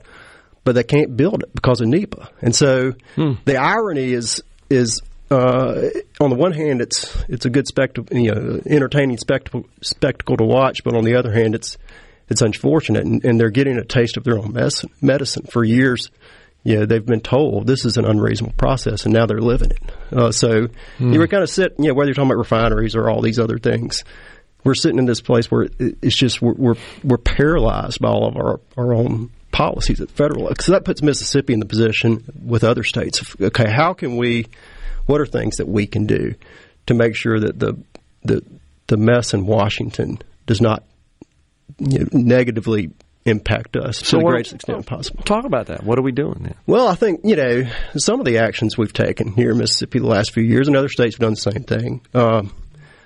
Simple things like preempting fuel bans. You've seen in certain parts of the country. I've heard you guys talk about the gas stove ban. Preempting actions like that, anticipating that those are the things that could be considered here at some point. So let's go ahead and just say, hey, this is unlawful. But in my view, we're never going to change or not in the near term, going to change the opinions of California and Washington and Oregon and Vermont and how they view energy.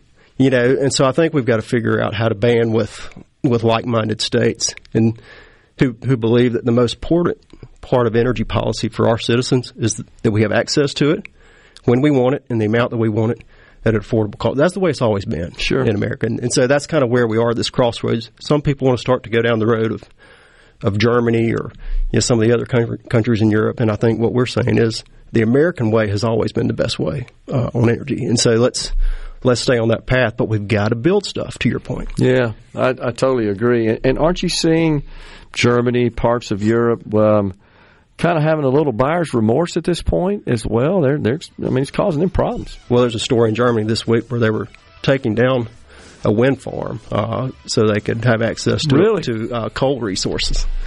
Oh my gosh! Because they just want power. They need energy. You can't survive without it, and not adequate supply of it from those sources. Before you go, I supported all the above energy policy. Is the Institute on the same page? Yeah, we need it all. There's a place for all of it, and it all works together as a system. Okay. Well, that's good to know, and appreciate you guys' efforts. Thanks for coming on, Patrick. Sure. Enjoyed talking to you. We're coming right back with more in the Element Wealth studio.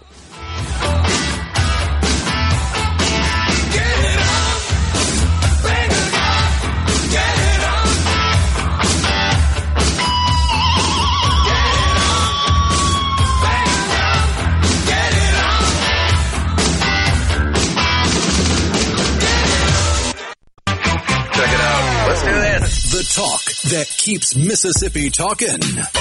Middays with Gerard Gibert.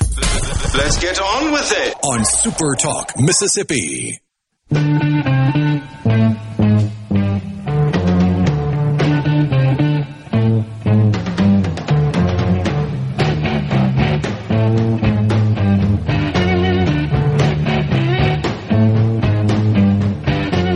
It's getting near dawn. Close the tired eyes. I'll soon be with you, my love. Give you my dog surprise. I'll be with you, darling, soon. I believe that's when Eric Clapton was with Cream. start falling. We are back in the Element Wealth studio. Yes, we're actually producing a little bit more now. I saw the latest numbers on that than we were during the Trump administration, but the global supply is down. Demand is actually up a bit. Thus, the price is up, and it's just because the Saudis and the Russians can just kind of manipulate the market, and they're doing that. We should know that. We could counter that by producing more here to increase the global supply of crude oil, but that ain't happening when you're shutting leases and permits down all over the place. There's just beholden to the radical climate cult is Joe Biden and our government. I guess that's another one of those areas where my Democrat friends would say, no, that's really not happening. There's just constant rebuttal and to some extent even repudiating you for thinking it's happened, which is just wrong.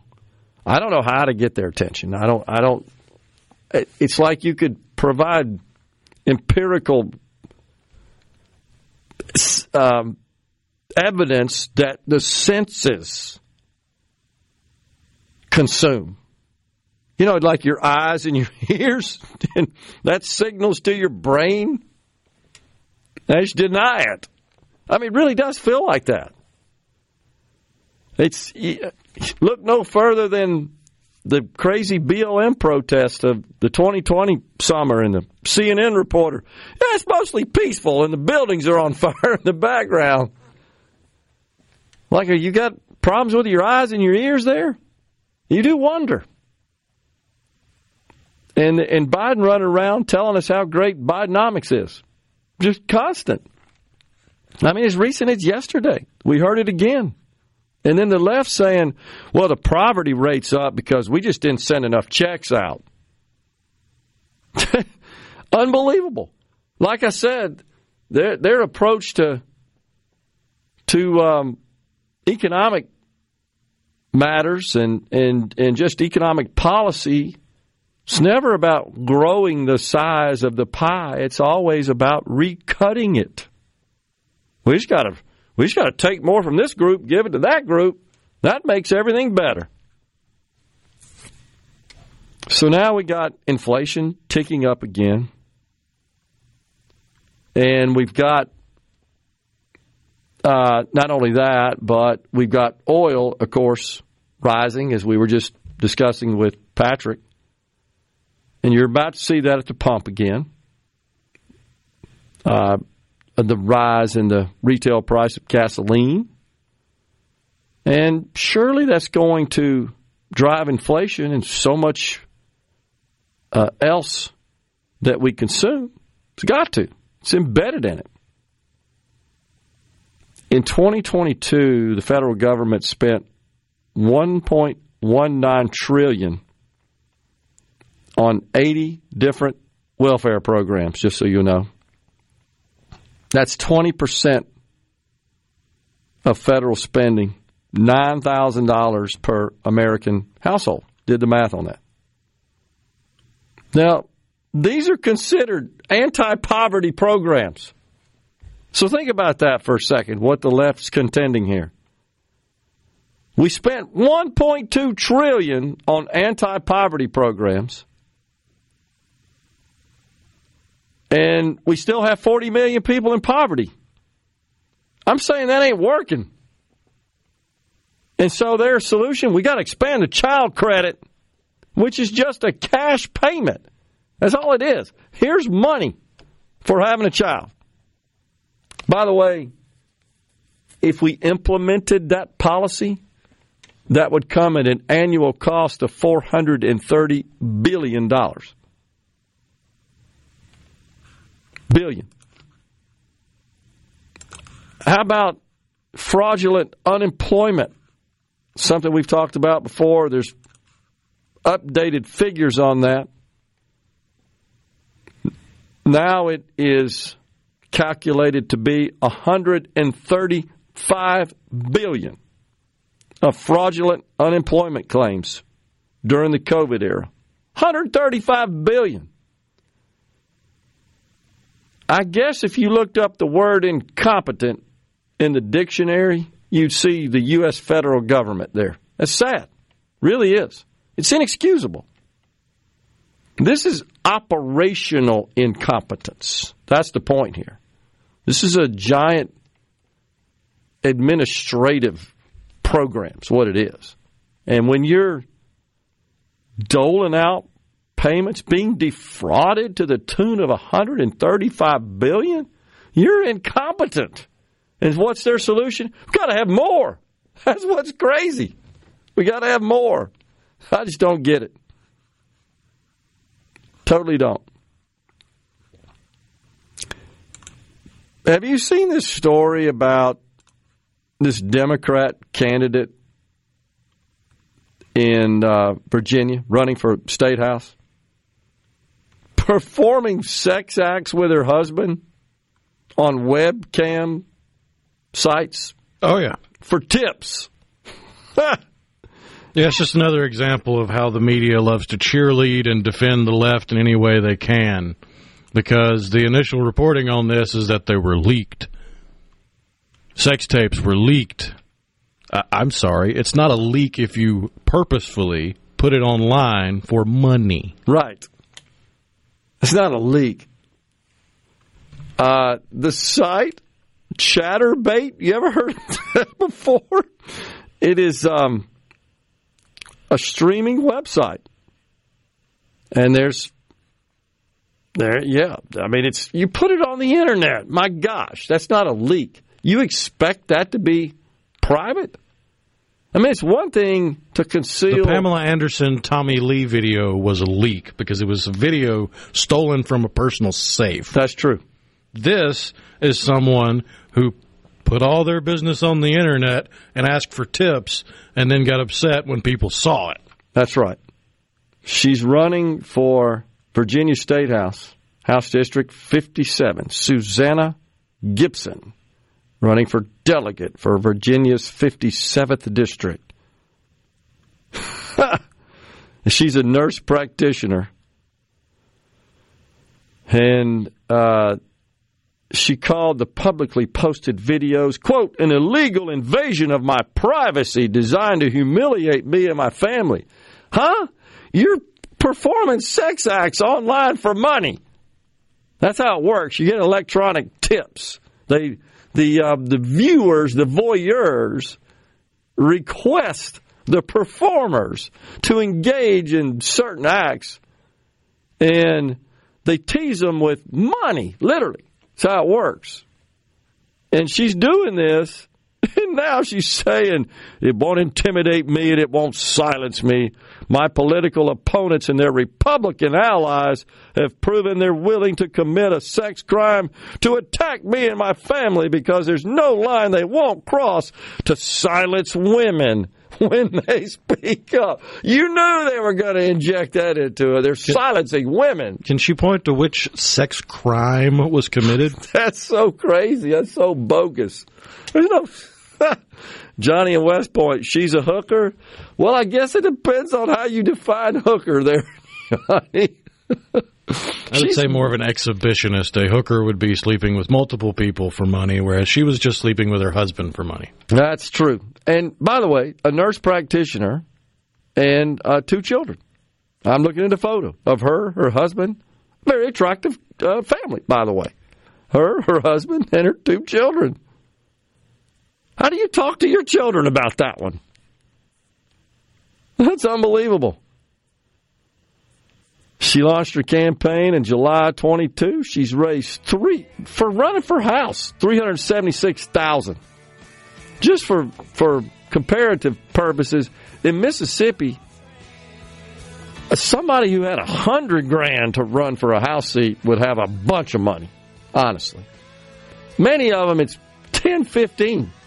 She's got 376, and she's got $77,000 on hand because she's been She went head-to-head in the June Democratic primary with an opponent.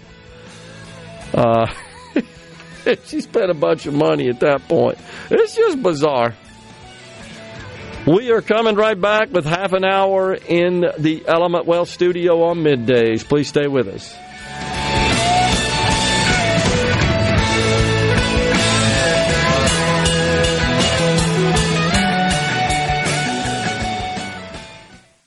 Okay, is everybody ready? I'm ready. Ready here.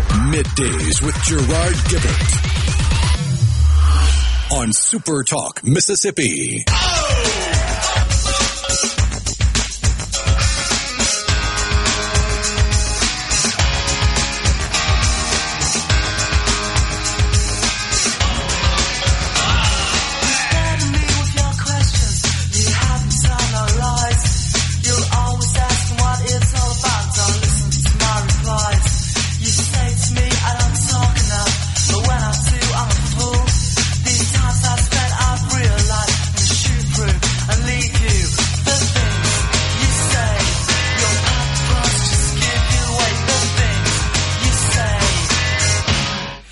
Unbelievable.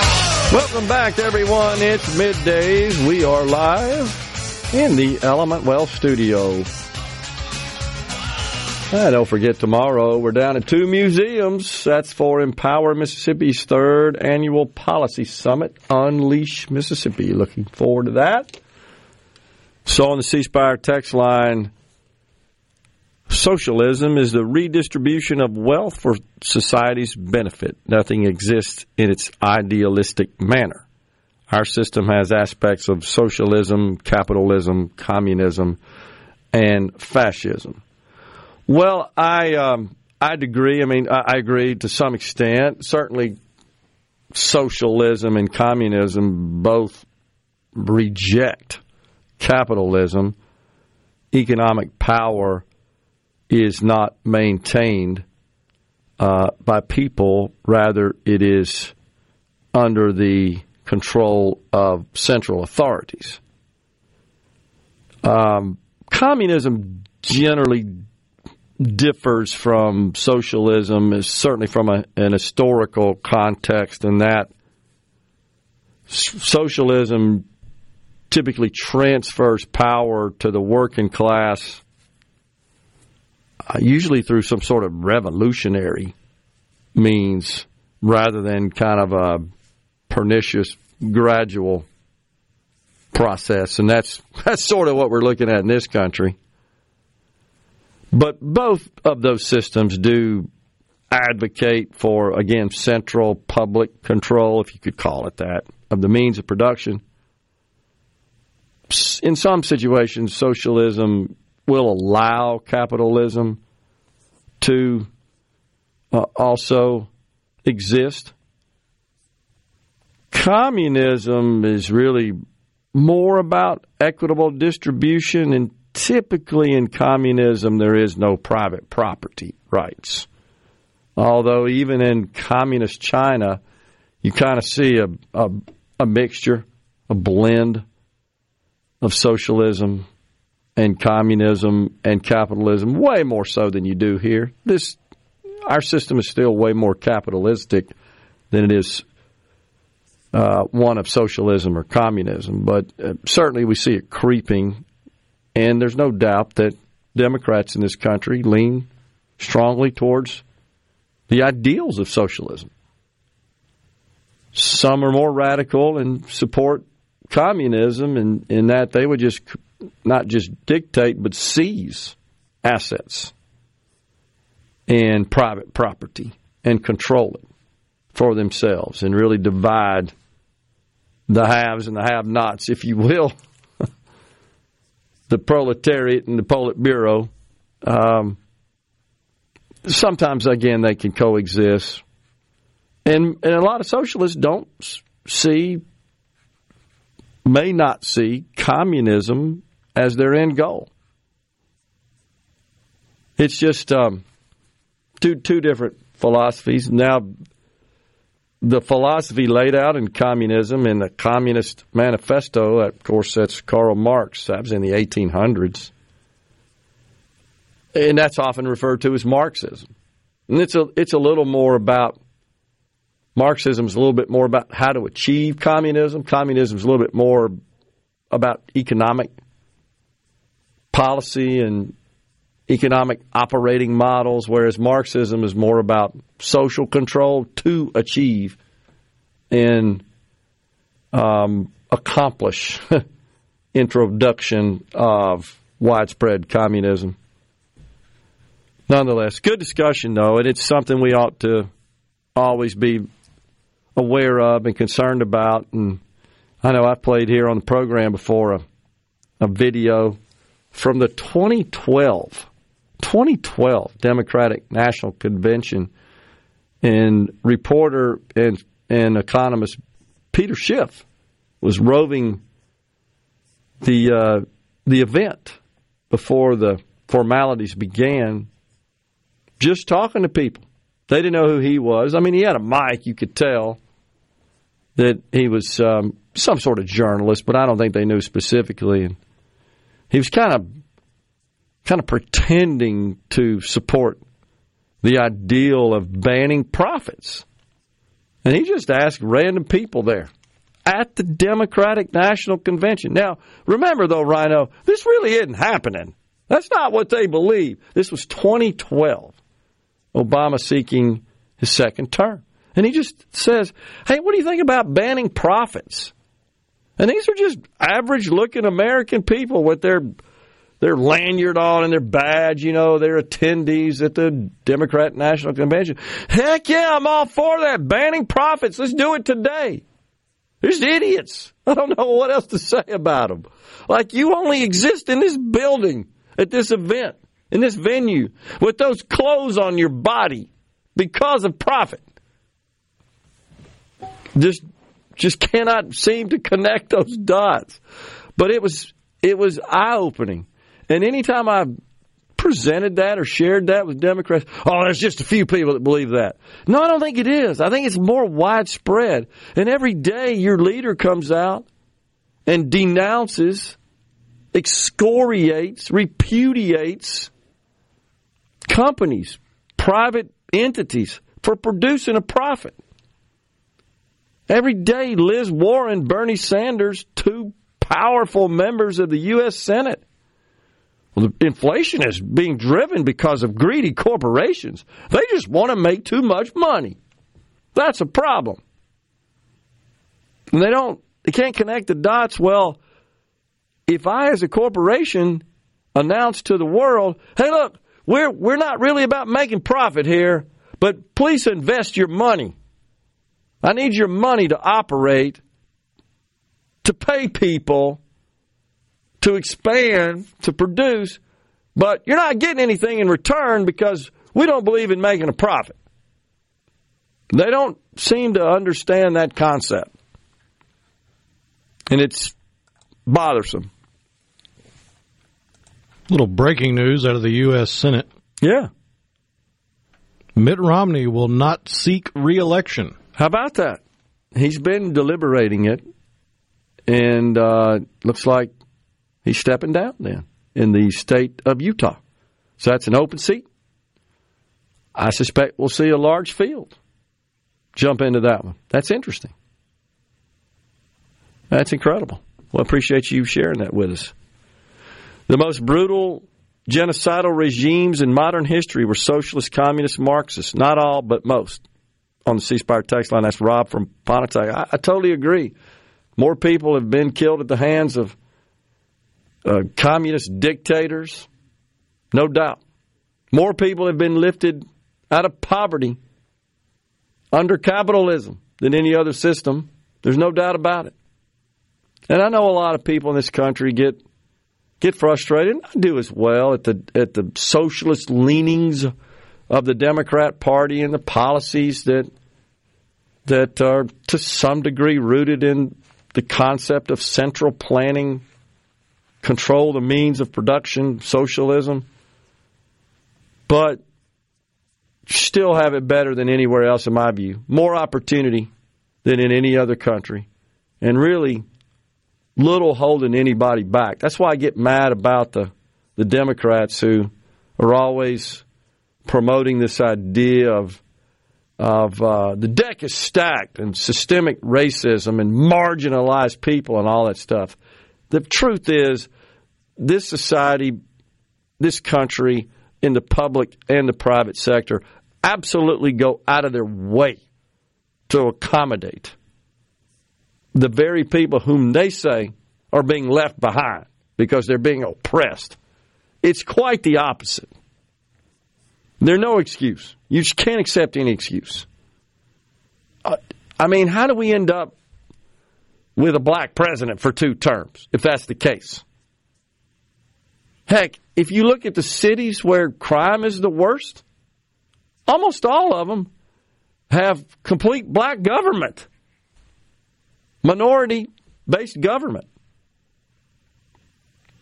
By the way, speaking of this, some of this crazy gender and sex stuff, the mayor of Berkeley,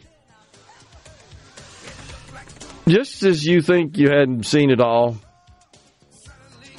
well, the mayor of Berkeley says, hold my beer. Constantine Anthony, the Democratic mayor of Burbank, California, well, he pulled a little ploy that was captured on video at I believe it was a council meeting of the city council of Berkeley, and the video has gone viral. I shall describe it on the other side of the break. Stay with us. We're coming right back.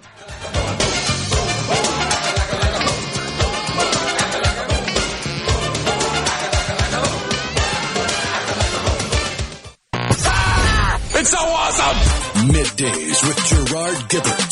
Come on, let's get on with the show! On SuperTalk Mississippi.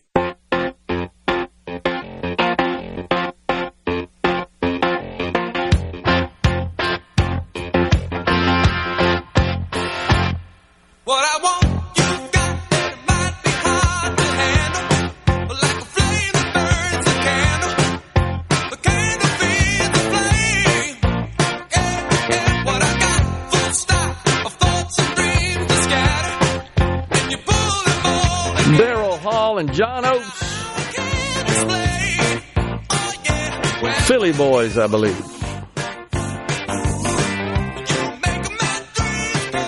Well, so Rhino just informed us that Mitt Romney shall not seek the re-election for his Senate seat in the great state of Utah. I'm watching it on the television here. Speaking of which, seeking election, the Washington Post, opinion writer for the Post, wrote a piece that I read yesterday.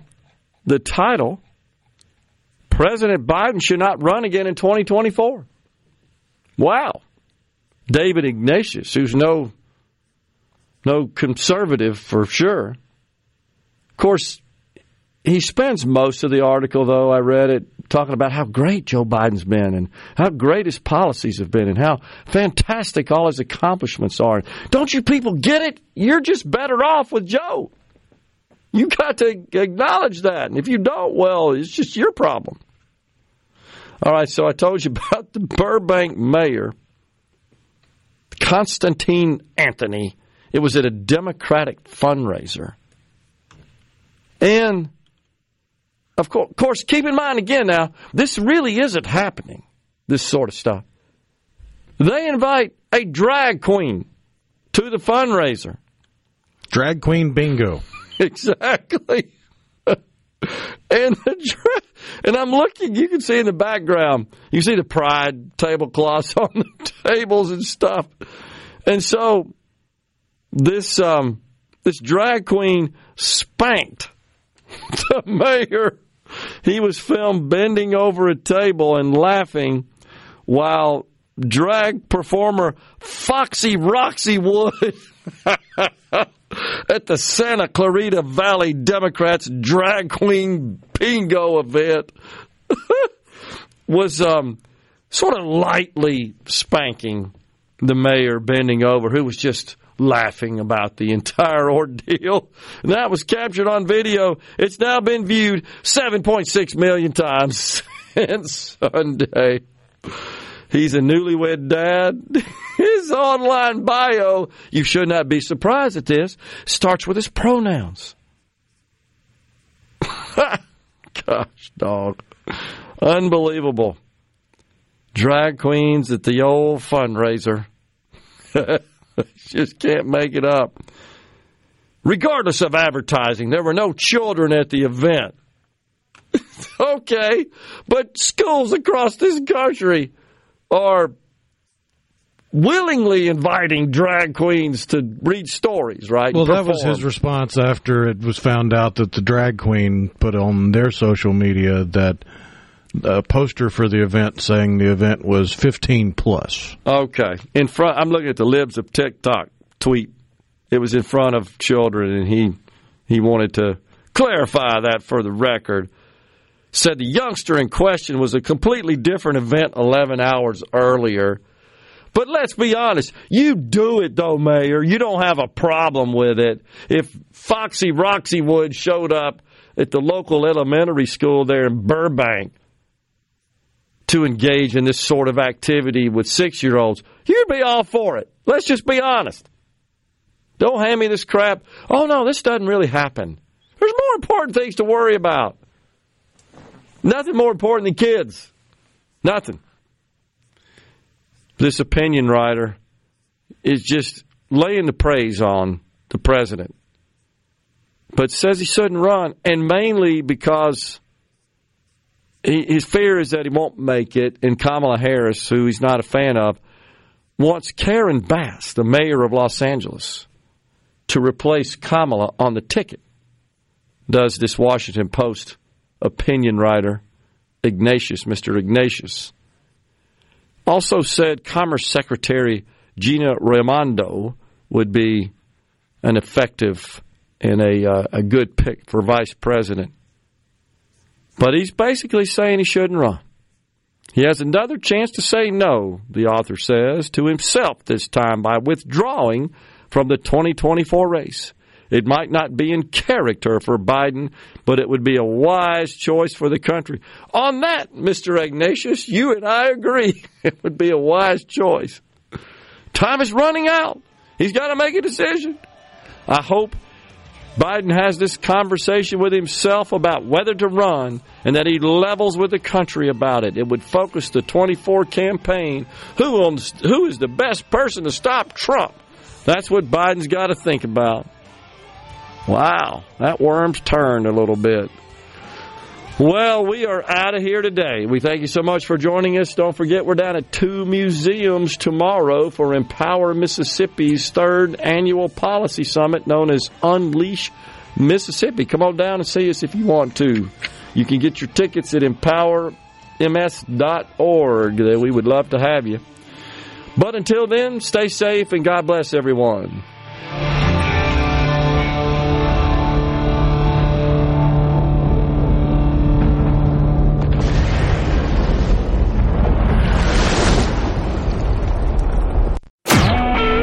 SuperTalk Mississippi Media Production.